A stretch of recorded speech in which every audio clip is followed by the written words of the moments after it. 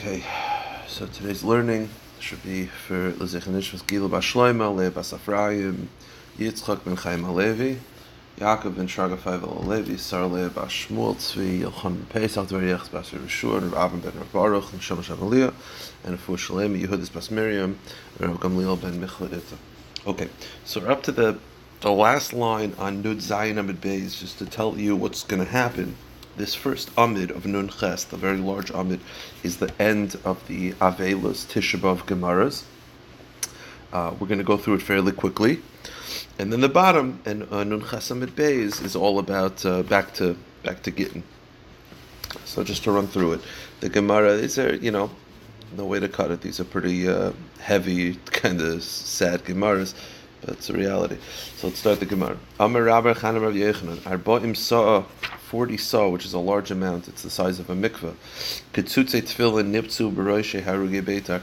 Of tefillin cases were found on the people that were killed by Beitar. If you took all the tefillin from the people of Beitar, it filled an entire mikveh, which is a tremendous amount. Rav Yanai b'Rav Yishmuel Amar Shalosh Kupish Arba'im Arba'im Sa'a. He says not one mikveh. It was really 3 mikvahs with. And he says 40 boxes of tefillin, each one carrying 3 saw, so it's 40 mikvos. So it's different opinions as to the amount of tefillin you could find on those that were killed in Beitar. The Gemara says the first 2 opinion is one was one size of a mikvah and one was 3 sizes of a mikvah. It says Gemara loy pligi hadaresha habdadara. Those are not necessarily arguing with each other, because it's possible that one is talking about tefillin shel roish and one is talking about tefillin shel yad. Apparently, at least in the times of the Gemara, the tefillin of the tefillin shel roish were bigger than the tefillin shel yad. I guess because you had to take all the 4 boxes and swoosh them together. They didn't have machines. So their tefillin shel rosh were bigger. So when one brisa says that if you took all the tefillin of those that were killed by Beitar, it would be 3 mikvos, that was talking about tefillin shel rosh. And the one who says 1 mikvah, that was tefillin shel yad. Again, perhaps, that's the Gemara argues. Yeah? Mike, are you good? All right. So the Gemara continues like this.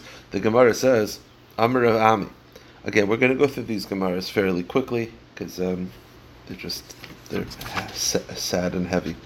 Okay, the Gemara says Amar Rav Asi. Arba kavin moyach nimtzu al even achas. 4 calves, which is a large amount of brain matter, were found on 1 stone. That's the devastation of Beitar. This is the devastation according to Rashi, the first Beis Hamikdash. Ula Amar Tisha kavin, 9 calves. Amar of Abba Kahana Vitema Shila Bar Amari. What's the pasuk that alludes to this destruction? The pasuk says Bas Bavel Hashtuda Ashish Yishalm Loch Ashish Yoichet Venivitz Alayach Alasela. A lot of people don't realize this. This is in the end of the pasuk Al Naris Bavel that talks about how we left. Bavel took us out and destroyed the first Beis Hamikdash. David HaMelech says the following pasuk. A lot of people don't realize this because they think that Jews have to be meek. But the pasuk says, "Ashrei sheyoichez v'nivitz es alayich alasela." Praiseworthy. We can't wait for the day when we'll take their enemies' babies and destroy them on the rock. That's what the David HaMelech says. So, which indicates that that's what we went through. So that's the pasuk that alludes to such a matziv. The pasuk says this is regarding the second Beis Hamikdash. B'nei Tzion ha'ikarim ha'musuloim b'paz. The children of Tzion, who are special. Hamisuloim with paz. Paz was a type of stone. Paz was like a gem. So it sounds like we were covered in gems. My misuloim bepaz. What does it mean that we were covered in gems? Ilay medav machbeb pisa simply means that before the Churban, that the Jewish people were wealthy and they would wear gems. But wait a minute. Va'amri debeir of Shila says, Tarti miskali yisra pisa nochus ba'alma. This paz was so rare, there's no way you could describe people as being covered with a paz stone. It's not possible, because only a certain amount of weight of paz is found in the world. One half of it is found in Rome, half of it is found scattered throughout the world, meaning this is a very rare gem, and they did not have it in Eretz Yisrael. So what does it mean that the Jews were covered in paz? Elishim Megan, and it's a paz biyufin. It means that the Jewish people, their innocence and their beauty, made Paz look dull, meaning they were more beautiful than Paz.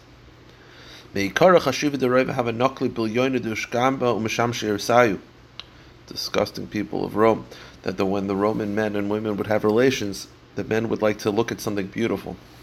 So originally they would look at their rings with their stones. But after the destruction of the Beis Hamikdash and they had Jewish slaves, they would take young Jewish boys and tie them to the bed and look at them. It's the society they were dealing with. So one Jewish boy who was subjected to this, said to his friend, "Hi hecha ksiva, where is a pasuk that alludes to such churban?" So Amarle, the pasuk says in Devarim, during the Teicha, Gam kol choli v'chol makesh aloi kosu b'sefer Torah zois. Every disease and every disgusting thing that's not written in the Torah is included in this Teicha. And this Teicha includes more than that's written.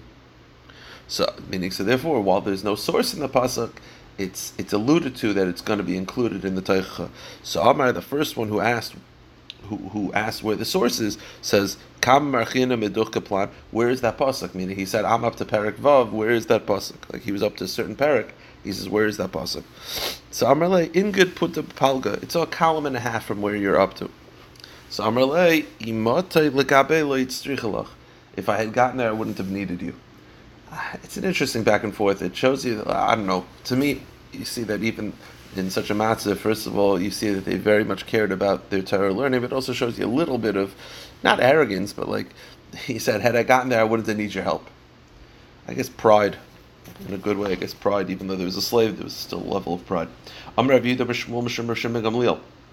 Ma'idich say, what does it mean, the pasuk? Einei oila l'nashi mikol b'nai iri. My eyes cry over the daughters of my city.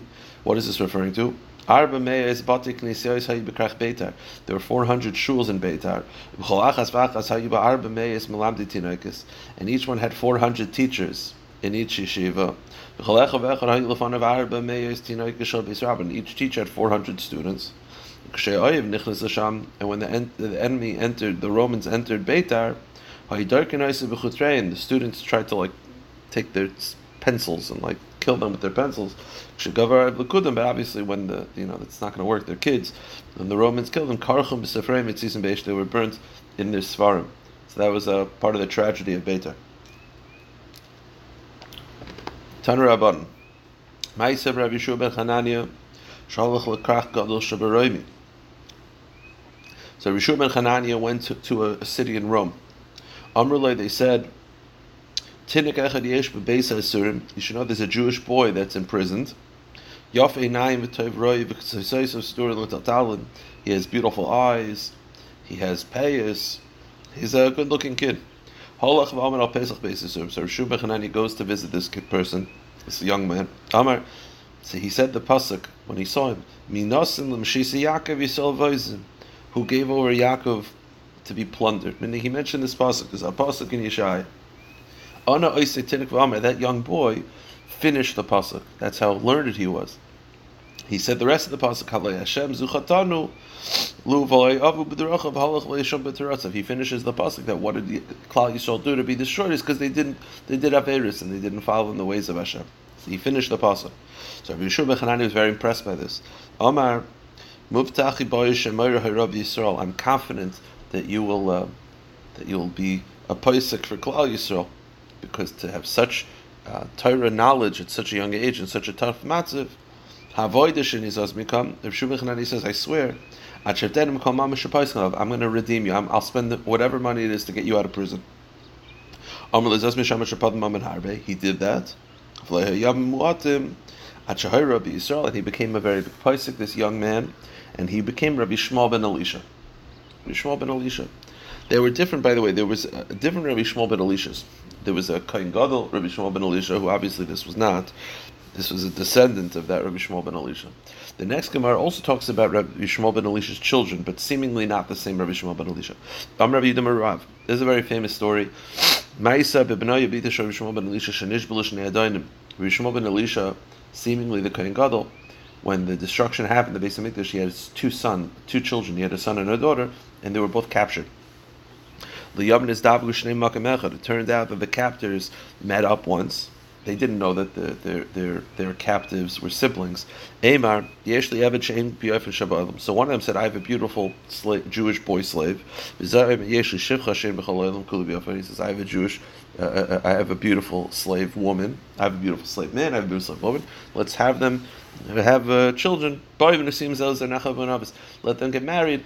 Let them live together and have beautiful offspring." So they put the children of Yishmael ben Elisha together in a room.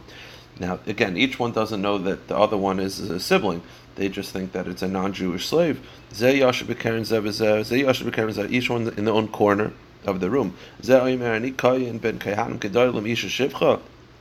The male said, the boy said, the son said, I'm the son of a Kohen Gadol. I'm going to marry a non-Jewish woman. The Zayimra and the woman and the girl said, Ani Kayanis best Kohen Gadol. I'm the Kayanis, the son of a daughter of a Kohen Gadol. I'm going to marry a guy. Baruch Kol Laila, they wept the whole night. Kivan Shalom at Ashachar. Kirim Zezeh. Once the morning came, they recognized that they were their siblings. They cried together until they passed away. And this is what Yirmiyah was mekana, was eulogizing when he said, okay, weiter. A couple more stories and then we could take a break until Tisha B'Av. The Gemara says,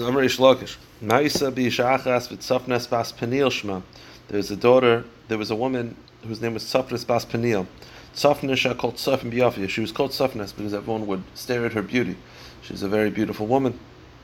Bas Peniel, Bita Shel Kohen Gadol, Sheshivish L'Fnei L'Fnim. Peniel is inward because she was the daughter of the Kohen Gadol who was Meshamish L'Fnei L'Fnim. So this woman, Shesayla Ba Shimi Kol Alayla, she was attacked all night by her captor. B'Lamachar. The next day he clothed her in 7 robes. There's B'derech Drush, all of these things. But Pashup Shah, he took 7 robes and covered her to sell her. This man, a very disgusting, ugly man, said, Amalai, Harenias Yafia, show me your beauty, maybe I'll buy her. Amalai Mataritza Likach Likach. He said, if you want to buy her, buy her. There's no one like her. He said, oh, still I want to see for myself. They removed 6 robes, but she ripped the 7th robe and splashed off and rolled in the dirt. It's basically just a story that describes how far Klal Yisrael had fallen. Amr Lefanav, she said to Hashem, Rabbanu Shalom, Master of the world, if you don't have mercy on us, Al Kedusha Shimcha Agibar, Lama Lechasta, why don't you have a Rahmanas on your name, which you represent? But Allah Koyin and Yirmiyah, and on this, Yirmiyah was Mekana. He had he had said the kina Bas Ami Chigri Sak Vis Bashe Be'efer Al Yocher Asilach Mispar Temrurim Ki Pisim Yav Ashay Delenu, that you roll in ashes and you mourn. Hashem mourns for His only son. Alecha Lo Nemar Elenu Kaviyocha Olayva Alecha Basher.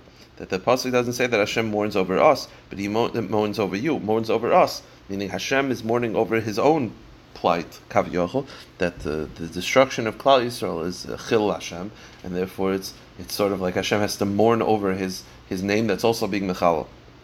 One last Gemara, and then we'll go back to the stories, back to the sugis of Gittin. Now, this is after we've been hearing about the destruction for so much, you have to sort of see what led to it. This story, it doesn't say which one. I'm assuming it's the second Beis HaMikdash. Now, this is a story that led to the Churban. The Gemara says like this. What does it mean?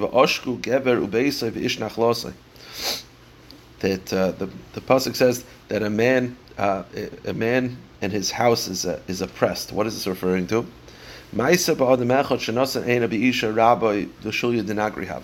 Okay. There was a certain young man. He was an apprentice for a carpenter. So he was an apprentice, and he liked his master's wife. Okay, master, whatever you call it, his boss's wife. So, Pamachas. Now, it seems like his wife, the wife. So you have, Avram is married to Sarah. He's a carpenter, and he has an apprentice named Shimon. Shimon liked Sarah, and I think Sarah liked Shimon. She's a married woman. But they did this. One time, the master Avram needed to borrow money. So Amar, the apprentice, said to him, if you let me be with your wife, I'll lend you the money, which is already showing you that the decrepit nature of how they fell. But okay, that's he did. He lent his wife to him for 3 days.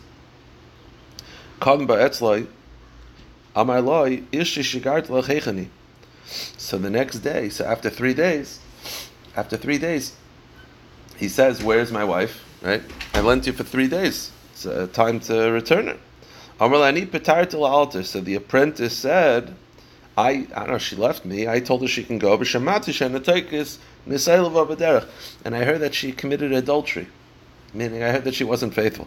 Now, I mean, I don't know why that bothers him. He gave his wife over to the apprentice, but apparently her not being faithful to other people bothered her. So Amrlai, Ma'asa, what should I do? Amrlai, Imata Shemai, let's asi garsha. Here's what you should do. You should divorce her. Amrlai, Ksuvasa Meruba. So the master said, I would divorce her, but I can't afford the ksuba. So Amrlai, Ani elvicha v'ten lo ksuvasa. I'll lend you the money. So the apprentice is lending him the money so that he could divorce the wife. Amad zevigarsha. He divorces the wife. Halahu v'nasa. The apprentice then marries her.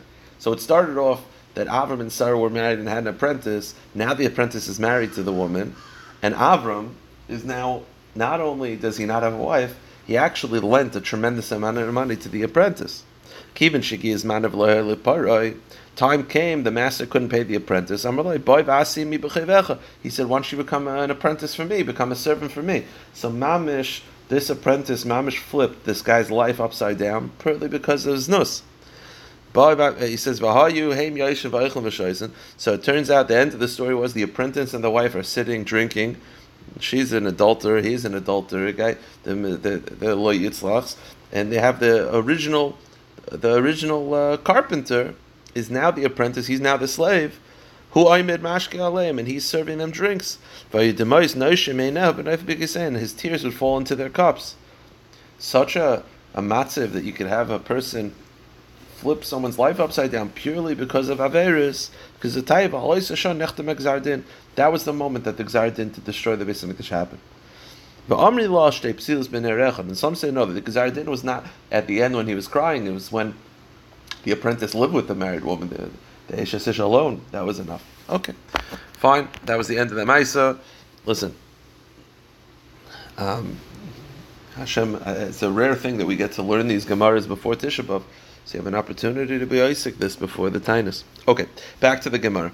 Now, just to remind us of what's happening, because this is important. We're back to the Sugya. The Sugya was called Hasikrikun. Sikrikun was, you had a guy who stole Jewish land. Okay, so he stole land from Avram. Then the guy sold it to Yitzchak. The question is the sale valid? And the answer is no. Because the reason why the sale's not valid is because so you buy it from the guy. Okay, so the guy doesn't have any bailus on it. You buy it from the guy. But then, says the Mishnah, you go to Yitzchak, you go to Avram, the original owner, and say, hey, can you sell it to me with a kinyan? Meaning, do a kinyan, I want to purchase the land from you. I already purchased it from the guy. I'd like to purchase from you. Said the Mishnah, no good. Why? Because the assumption is that when the Jew made a kinyan, he didn't actually want to transfer the land. He was just afraid of angering the guy. So he's like, whatever the guy said, I'll sign off on it. Now, if the Jew made the kinyan before the guy sold it, that's a different story. But if you went to the guy first, bought the land, and we're going to see in the Gemara, the guy would sell the land at a discount because they stole it, so there was no skin off their back. So the land is worth $1,000. The guy would sell it for $800. You then bought it from $800 from the guy. Then you go to the Jew and you say, hey, I bought the land from the guy. Can you do a kinyan for me? So the Jew does the kinyan. It's irrelevant. It's not an acceptable kinyan. And you have to return the land. Why? Because it's very possible that the Jew is just signing off to make the guy happy. He doesn't actually want to sell the land. The Gemara said a similar concept when you have land that's co-owned by the husband and wife. Let's say you have a land that the husband owns, but it's mortgaged to pay off the wife's ksuba. So you go to the husband and sell the land and buy the land from the husband. The husband then That you see, bought the land for the husband, then you go to the wife and you make a kinyan, it also doesn't work. Why? Same thing. The wife is just doing it, not because she actually wants to sell the land, she's just doing it because she doesn't want to anger her husband. So that's the Gemara said. So if you buy it from the guy and then you buy it from the Jew, it's not effective because we assume the Jew does not actually want to sell the land. Says the Gemara, Amarav, lo yishanu ela da'amar le chazek v'kani. That's only true when the Jew says, yeah, you could own it. It was verbal agreement to acquire the land. Avol b'shtar kana. But if the owner wrote a document, that's enough. Why? What's the reason why we assume that the owner is not enough? Meaning, you bought it from the guy, then you go to the Jewish guy and you say, hey, I'd like to buy the land from you. If the Jewish guy just said, yeah, make a kinyan chazaka, you could do a kinyan chazaka, I give you permission. That's not effective. Why? Because we assume his heart's not in it and he's just afraid of the guy. But if he actually writes a shtar, then the Gemara says Rav, that's effective. Why? Because he didn't have to write a shtar. The fact that he wrote a shtar indicates that his heart is into transferring the land. That's Rav's opinion. Shmuel Amar no, af b'shtar nami lekana. Even a shtar. Maybe he wrote the shtar because he wants to make the Jew happy. Who says that writing the shtar is sometimes you write a shtar to make people happy. That's not indicative that his heart's into the transfer of ownership. Rather, the only way that it's a good sale, says Shmuel, is if not only, again, I'm the original owner. A guy stole the land from me. The guy then sells it to Reuven. Reuven comes to me and says, hey, I'd like to make a kinyan from you because I bought it from the guy, but I want it to be good. If I say, make a kinyan chazaka, no good. I even write a shtar according to Shmuel, no good. When is it good? If I write a shtar and I write that I am personally putting a lien on my property, that if that land is ever taken from you, you can come and take land from me, that's a gesture that's unnecessary. So if I write achrayis, which means that I, the original owner, am saying that if this land that was stolen from you, that I'm now selling to you, if it's taken away from you for whatever reason, you can come and take my land from me, like there's a lien on my property to protect you, such a gesture is unnecessary, and that shows that my heart is really in it. So not only do I have to write a shtar, I have to write a shtar sheyesh lo achrayis. Go to the next page. So it's machlokes Rav and Shmuel whether writing a shtar is enough. Rav says yes, and Shmuel says no, you have to actually write achrayis as well. Tanya Kavasi the Shmuel, we have a brayso of Shmuel that you have to write achrayis. Because again, I mentioned in the Mishnah, there's two cases. In the Mishnah, there's the case of the Sakrikun, and then there's the case of the husband and wife. They're both the same. You're buying from one owner that's not really the owner, and then you're going to the original owner and you're asking them to sign off on it. In the case of the Sakrikun, the guy doesn't really have ownership, then you go to the original owner. Or in the case of the Mishnah, you go to the husband, but he's not the real owner because his land is mortgaged for the wife's ktubah. So says the Mishnah, says the Brisa, if you acquired land from the wife, that works, because the wife has the lien on the property. So if she signs off on it, then that's all you need. Then the husband signs off, you're fine. But if you bought the property from the husband, then you bought from the wife, no good. Why? Because we're afraid that the wife is just signing off to make her husband happy. The husband doesn't sign off to make the wife happy, but the wife might be signing off to make the husband happy. So no good. What do you have to do to make it good? Until you write a shtar of achrayis, which is mamish what Shmuel said. So the Gemara asks a kasha. If this price is like Shmuel, isn't that a kasha on Rav? Namit avitufta de Rav. Amalech Rav, my achrayis nami shtar. Rav holds that you don't actually have to write achrayis, which is that there's a lien on your property. You just have to write a shtar. He says that when the Brisa says achrayis, it means shtar. That's what the Brisa means. It means shtar. Okay. So it's not a kasha either way. It doesn't actually mean achrayis. It just means shtar. Fine. Okay. Let's go a little bit weiter. Okay. Tadarabban. Lokach minas sakrikun. Okay. Let me explain a little bit what you need to know before we start the next Gemara. Generally, there's a concept in Chezkes Habatim called Chezkes Shaloshanim, which means that if I buy land from you, right? How long do I have to hold on to the document of sale? Like 20 years later, you can knock on the door and say, "Hey, where's the proof that I sold you the land?" The halach is no. If I stay in the land for 3 years, undisputed, meaning I'm in that land for 3 years and you don't give me any hard time, that itself is enough. So that's called chezka shalosh shana. But you also have to be that after 3 years, I know how I got the land. I'll give you an example. You knock on my door and you say, "Hey, that's my house," and I'm like, "No, you sold it to me." And you're like, "Well, where's the document?" And I said, "I've been here for 5 years." The halacha is I'm believed because I have chazaka 3 years without dispute, and secondly, I have. Could you want to grab me a tissue, if you have a second, if you could find, just if you don't mind. Thank you. So you have that I've been there for 3 years, undisputed, and secondly, I also have a claim to the land, which is, I say you sold it to me. But I'll give you another example. I'm sitting in the land, you knock on the door, you're like, "That's my land," and I'm like, "I don't know." Like, "What do you mean? How do you get it?" I'm like, "I don't know. I've been here for 5 years, but I don't know." That's not good. Chazaka b'lei taina is not a chazaka. So you need chazaka of 3 years, and you need to be able to explain how you got it. If you just said, "I don't know how I got it. I don't know if I'm the owner. I've been here for 3 years." That if you verbalize you're a squatter, that's obviously not going to be enough. Okay, so that's what you have to know before. So the Gemara says, and one more thing you have to remember. The takana of the second part of the Mishnah, thank you very much. The takana of the second part of the Mishnah was that when you bought from the Sekrikun, you had to give the original owner a quarter of the land. That was sort of a way to purchase the land. Again, this was the second ownership, the second takana of the Sekrikun. The Mishnah had said that the original, there was the Mishnah Rishona, and then there was the takana of Rabbi. Rabbi's takana was that if I buy land from the Sekrikun, so I buy land from the guy, the Mishnah said that if you buy land from the Sekrikun,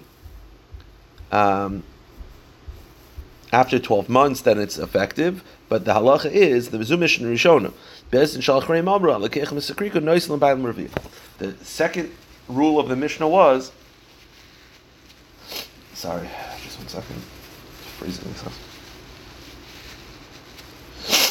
Okay, sorry.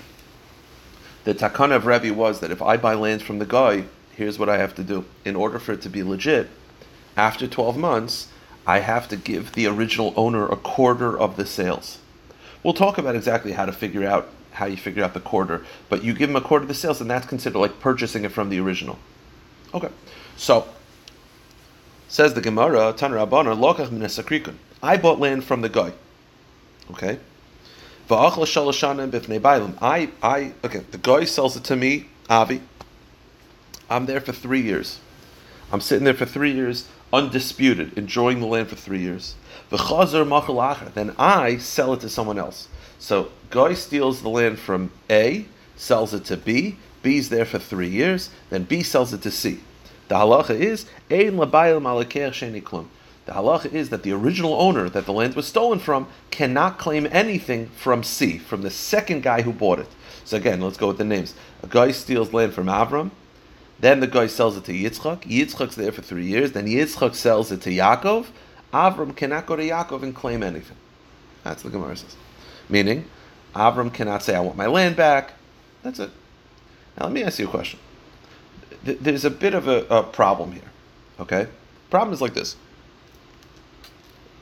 I mentioned to you before that chazaka 3 years works if there's a taina. If there's no taina, it doesn't work. Meaning, if you could say that I gave you the quarter, and what do you have to do to make this a valid sale? You have to pay the original owner a quarter of the sale. That's the halacha. So Avram, the original owner, needs to receive a quarter of the sale. Again, the case was it was stolen from Avram, then the guy sells it to Yitzchak, who then is there for 3 years, and sells it to Yaakov. Now, here's the question. Let's analyze Yitzchak for a second. Forget about why it was sold to Yaakov. Let's analyze Yitzchak. Can Yitzchak stay in this land? So the answer is it depends. If Yitzchak's there for 3 years, so already that's a pretty good proof that he's the owner. The question is, when you ask Yitzchak, how did you get the land? Does Yitzchak say, "I gave you a quarter"? If Yitzchak says, "I gave you a quarter," he's believed, because he has the taina and he has a chazaka. If Yitzchak says, "I don't know if I gave you a quarter, I've been here for 3 years, but I don't know," then that's not a taina, and then he's not believed. The question is like this. The case was the guy sold it to Yitzchak, who's there for 3 years, and then Yitzchak sells it to Yaakov. The halacha is the original owner can't go to Yaakov at all. Why do you need Yaakov? Like, why do you need that case?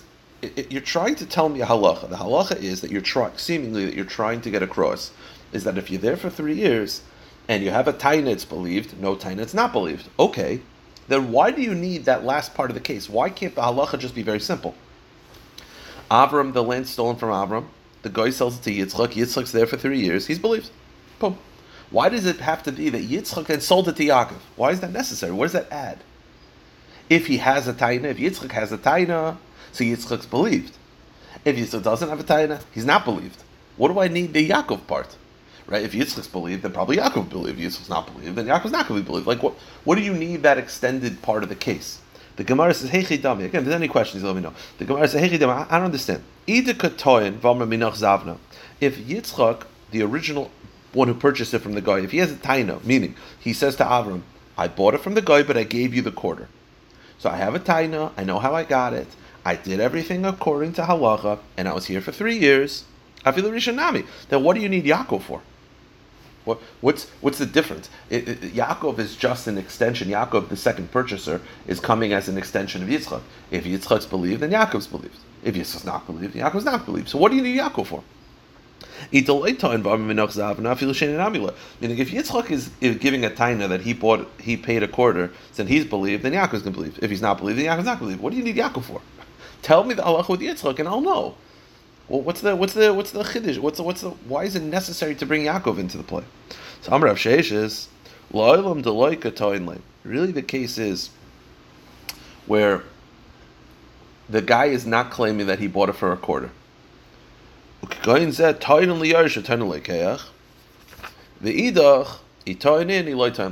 difference. The difference is like this. We ask the question is why does Yaakov have to be involved? What's the chiddush of Yaakov? Tell me the halacha with Yitzchak and I'll know. The answer is there's a difference. The difference is as follows. A guy steals land from Avram and sells it to Yitzchak. Yitzchak's there for 3 years.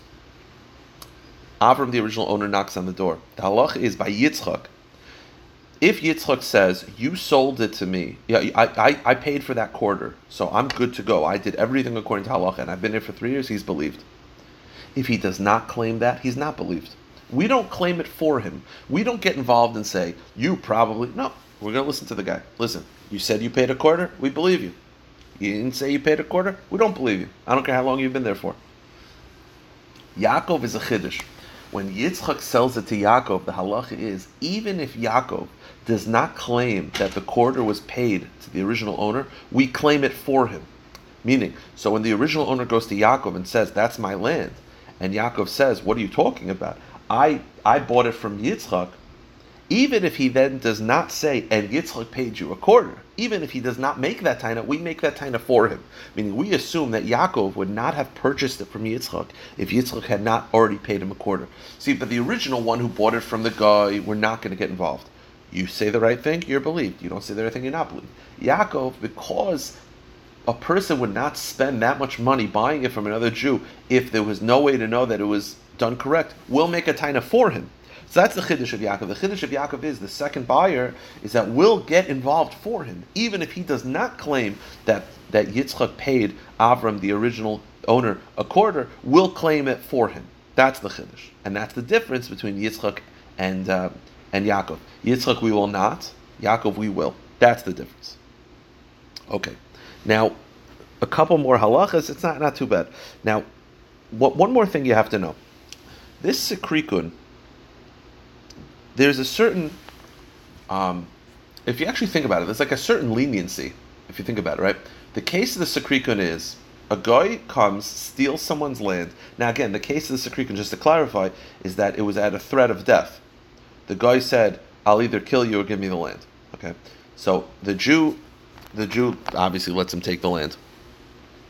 The guy then sells it to Yitzchak. Okay? The halach is Yitzchak pays a quarter and he gets to keep the land. Like that's a big leniency. Like we don't make him return the land. We allow him to keep the land as long as he pays a quarter. Says the Gemara, Tan Rabban haba machmas chayiv. That's only true if a guy stole the land with a threat of death. But if the guy just sees land because he says it was owed to him, or machmas an paros, or he's stam a ganif, not that he would actually kill the guy, but just stam, he beat up the guy and he moved in. The halacha is ein boy mishum sikrikun. There's no such thing as sikrikun, meaning, the way Rashi explains it's very interesting. Rashi says that part of the reason why we allow, in the case of sikrikun, Yitzchak to keep the land is because when the sikrikun threatened Avram's life and took the land, part of Avram really did give it up. Meaning, it sounds like a crazy thing, but you have two different goyim that take land from Avram. One is a sikrikun, so it's a threat of death, and one is just, you owe me money, or he beats him up, but there's no threat of death. The guy's just like a squatter, just an annoying squatter. The halacha is that when the guy is a sikrikun, the reason why we're more lenient, and we say that it's a transfer of ownership, and when the sikrikun sells it, the guy just pays a quarter and keeps it, is because when a Jew is threatened with death, he actually does mean, take the land. He actually means it. Now, obviously, it's under duress, but he actually means take the land. He knows he's not getting it back, and he's kind of cool with it, because at least, from his perspective, he's saving his life. The guy just comes in a squatter and just punches him in the face and runs into the house and locks the door. That's b'chlal nothing. So says the Gemara, on paros is not a sikrikun. On paros, you have to return the land. So if that guy steals my land, not with threat of death, just steals my land, stop, and then sells it to Yitzchak, whatever, Yitzchak can't just pay a quarter and get it back. He's got to return the entire land. There's no sikrikun by an paros. There's no sikrikun when there's no threat of death. Says the Gemara, an paros atzma, and if you buy land from someone who stole it from you without threat of death, you have to wait 12 months. But wait a minute, you just got finished telling me that that the halachas don't apply, right? Sikrikun has this 12-month thing. Anparos doesn't have the halachas at all. So you said Anparos, it's not a good sale at all. And then the Brisa immediately said, but Anparos applies after 12 months. I thought there's no such thing as Anparos. I thought Anparos is irrelevant. So the Gemara says, Sikrikun. What it means is like this. If an amparos breaks into your house without a threat of death and steals your land and sells it, it's not a valid sale. I don't care what the guy gives you, a quarter or not. It's not a valid sale ever. Sikrikun it is, but only after 12 months. So if you give the original owner 12 months to buy it back and then he doesn't, and then the sikrikun sells it, you could give a quarter and you can get away with it. Okay. That's the halacha. So sikrikun also needs 12 months. Before 12 months, it's not a valid sale yet. Fine.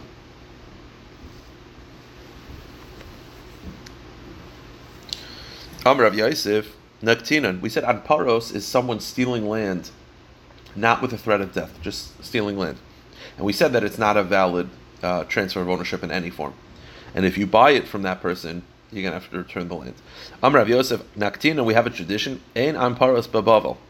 There's no such thing as Anparos Babavel. So the way the Gemara understands it right now is it means they didn't steal land in Bavel. Not that there's no halachic Anparos, it means it never happened. So Gemara says, Haka Chazin Dika. We see it happens all the time. Apparently, unfortunately, they steal land in Bavel. La'ema Ein Din Anparos Babavel. What it means is the laws of Anparos do not imply in Bavel. Meaning, why is Anparos is not a valid transfer of ownership? Why? A guy breaks into my house without a threat of death and steals my land. That's nothing. But says the Gemara, in Bavel it is. Why? Meaning, in Bavel, a guy steals my land without a threat of death. John steals my land, and then the guy sells it to Reuven. That is a good sale. I thought Anparos is not a good sale. In Bavel it is. Why? Says the Gemara, Kivan de ikabei davar v'liyazu kabel eimachul liyachol. The reason is because in Bavel they had a judicial system. Because there's a judicial system and you didn't take him to court, that itself you were like Michael. Meaning, I mentioned that Sikrikin, the reason why it works is because when the guy takes it, the threat of death, there's a part of you that's actually like, okay, I'm willing to give up the land. I don't want to die, I'm willing to give up the land. On Paros, where the guy just steals my land without any threat of death, just steal my land, that's nothing. So if a guy steals my land without a threat of death and sells it, that's not a valid sale. But it says in Bavel it is. Why? Because in Bavel, you could have taken that guy to court, and you didn't. In other areas, by the Mongolians, there's the judicial system. The guy just took my land. What am I supposed to do with it? It's not a valid sale, but there's nothing I could do. It's not like I'm moichel. by Bavel, because they had a judicial system, the fact that I didn't take that guy to court, that itself is act of mechila, and therefore when the guy sells it to someone else, that's a valid sale. Okay, two more sugyas. The Gemara brings in completely, it's very agavdik, this story. The only reason why it comes up is because you see by the Sikrikun that we're sort of protecting the Sikrikun and the buyers, if you think about it, right? The guy steals my land, threat of death, and then sells it to John, sells it to Yitzchak. As long as Yitzchak gives Avram, the original owner, a quarter, it's fine. Like, we're sort of protecting the Sikrikun, and we're sort of protecting the buyer from the Sikrikun. Again, Chazal felt that it was necessary because there was threat of death, but the Gemara brings down a complete story, which is like, it's not really related, but you'll see why it's brought down. Let me explain what used to happen in the times of the Gemara. The government would put like a tax on locations. So, let's say 75th Road, that's where I live, 75th Road would have to give a tax every year. So each house would give a percentage of the tax. Now, let's say one person's like, I'm not paying taxes. Well, they're still collecting it from 75th Road. So each member of the street was like a partner. And if they don't pay taxes, I'm going to have to pay taxes. So every member of the city would pay taxes because they know that if they don't pay, someone else is going to have to pay for them. It's not like if you don't pay taxes, you get punished. If you don't pay taxes, the entire city gets punished. So what happened is, what if there's someone, and each person would take the land, would take care of the land, and pay taxes from the land. Now, what if one guy is going away for a year, right? You can't just let his land sit, not taken care of, because that hurts the whole street. So what they would do is, so let's say I'm going away for a year, they would give my land to Menashe and say, Menashe, manage his land, pay the taxes off his land, and you get to use the land. Because they had to. This happened. What happened was, this person went away, some person went away for a while, supposed to be for a couple of years, and they gave his land to Gidl Bal Re'iloi. And Gidl Bal Re'iloi was supposed to pay taxes out of his own pocket, and as a reward, he gets to manage the land. But he was in charge of managing the estate. Gidl Bar Eloi Kabul Ara B'Taksam Ibnei Baga. Gidl Bar Eloi accepted land from the city from the residents of a valley, in exchange that he would pay taxes. So he's given the land. So let's say the tax is $10,000. So they say, listen, you're going to give taxes $10,000. If you do it, you get to keep the land. Okay, until the owner gets back. But what Gidl Bar Eloi was very strange. Instead of paying $10,000 per year, he decided, I'm going to pay $30,000 now, and just not have to worry about taxes for 3 years. Okay, he did that. After 1 year, the original owners come back and say, we'd like our land back. You managed it for a year, thank you very much. It's our land, we'd like to manage it now. You were just using it as like a babysitter. Gidl Bar Eloi says, okay, but I paid head tax, $20,000 extra. I'd like my money back. You have to remember one more thing. The Romans, or whoever were in charge, did not say, well, you paid in advance, so we're good. Anytime the ownership changed, they erased the previous ledger. So Gidl Bar Eloi was the interim owner. He paid $30,000 in taxes. Now, from his perspective, he was going to keep it for 3 years, $10,000 per year. He's good for a couple of years, doesn't have to worry about it. Now the original owners come over, they take it over. From the Romans' perspective, Gidl Bar Eloi it's gone. New ownership, new tax per year. So he basically gave $20,000 and it's gone. It's not going to help him because he's not the owner anymore. It's not going to help the original owners because the Romans don't do that. So basically, he wants his money back, but they don't want to pay it. You understand? That's the case. So Gidl Bar Eloi, Kabul Ara B'Taksim Debaga, Gidl Bar Eloi accepted land with that he would pay the taxes of the land and get to use the land. Aktiv Yavizuzit Tlashnin. He prepaid tax for 3 years, even though he only had to pay for one. He paid for 3 years. L'Saif Asam Arvasa Kamoy. The original owner came back. The original owner wanted the land back. Fine. And once the original owners came back, the Romans erased everything Gidl Bar Eloi did. So basically, next year the owners have to pay taxes again. It doesn't work like, you're paying in advance. It doesn't work if it's a different owner. So Amrullah, they said to Gidl, Shata Kamaisa Yav Achla. We appreciate the first year, and that we'll pay for. But but we like our land back. And we're not paying for the 2 years that you paid extra, that you prepaid. We're not paying for that. Also, come to Rav Papa. So they asked Rav Papa, what's the halacha? So Rav Papa originally thought that Gidl should be paid, that the owner should have to pay Gidl for the 2 years that he prepaid the taxes.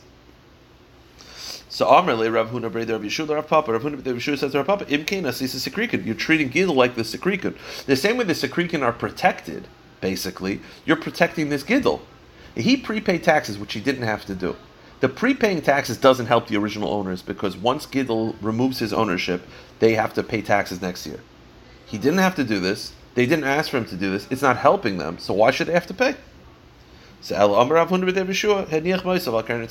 rather, the pshat is he put his money on the horn of a deer, meaning he threw his money away. He flushed it down the toilet. He shouldn't have done it. If he was going to be there for 3 years, it might have made sense, but he wasn't, and he lost his money. And no one has to pay him, and he lost out on 2 years of taxes. Okay. Just to finish up the Gemara, I'm going to do this fairly quickly, because it's getting late. The Gemara basically wants to know when it says that you pay a quarter, the basic premise of why you pay money to the original owner when you buy it from the Sekrikun is that, besides for that the original owner should get something, the reason why they picked a quarter is because the Sekrikun would always pay, they would sell the land at a discount. Because think about it, the Sekrikun just steal the land. So the land is worth $100 or $100,000. They're not selling it for $100,000 because they just want quick cash. They stole it, so it cost nothing. So they would always sell it at a discount, at a quarter discount generally. You're paying that quarter, so let's say instead of $100,000, you bought it for $75,000, according to one opinion. So you lost. You received. You're saving a discount of a quarter. That quarter you give to the original owners, so that the original owners get money. You don't make any money off this transaction, so it's not like you're getting a deal, and everyone's sort of happy. So it says the Gemara, Amarav, Ravia bekarka, Ravia b'mais. Rav's opinion is that you pay a quarter, either a quarter in cash or a quarter in land, but the quarter is a quarter of the purchase price. So it's not a quarter of the value of the land, it's a quarter of a purchase price. So I'll give you an example. Let's say the land is worth $5. Okay? The Sekrikan would sell it for $4, because they sell it at a 20% discount, according to Rav. You pay a quarter of the price. So you're not paying a quarter of, the actual land is worth $5. You're not paying a quarter of $5. You're paying a quarter of what you paid for. So it's worth $5. They sold it for $4. So you're making, there's $1 that the owner is not making. You sell a quarter, you give a quarter of the price that you paid. So a quarter of $4 is $1. You give $1 to the owner. So they would sell it at 20% discount. So that's why we're picking easy numbers. So it's $100,000 value of a land. You don't have to give $25,000. That's a quarter of the value of land. You don't have to do that. They would sell it to the Jew for $80,000 at a 20% discount. You bought it for $80,000. You give a quarter of what you paid for, which is $20,000. So you paid $80,000. You give $20,000 to the original owner. The land is valued at $100,000. Boom. There's the math. So they would sell it at 20% discount, and you would pay a quarter of what you paid for to the original owner. That's Rav's take. Shmuel says no. Shmuel says no. You pay a quarter means a quarter of the total value of the land, because according to Rav, the Sekrika would sell it at a 20% discount. According to Shmuel, they would sell it at a 25% discount. So if it's worth $100,000, they would sell it for $75,000, and you give $25,000 and give it to the original owner. So it's either they would sell it if you had a land that was worth $100,000, it's Machlekes Rav and Shmuel, would the Sekrikan sell it for $80,000 or $75,000? If they would sell it for $80,000, then you give $20,000. If they would sell it for $75,000, you give $25,000. That's the math. One says that they would sell it for a fifth less, and one says they sell it for 25% less. Now, I'll just finish up the Gemara. The Gemara is going to bring a brisa that says a quarter, which implies that they would sell it at 25% discount, which sounds like Shmuel, and the Gemara is always going to get out of it because even though it's a quarter, it could be a quarter of the buyer's price, not the land's value. Yeah, Michael, you good?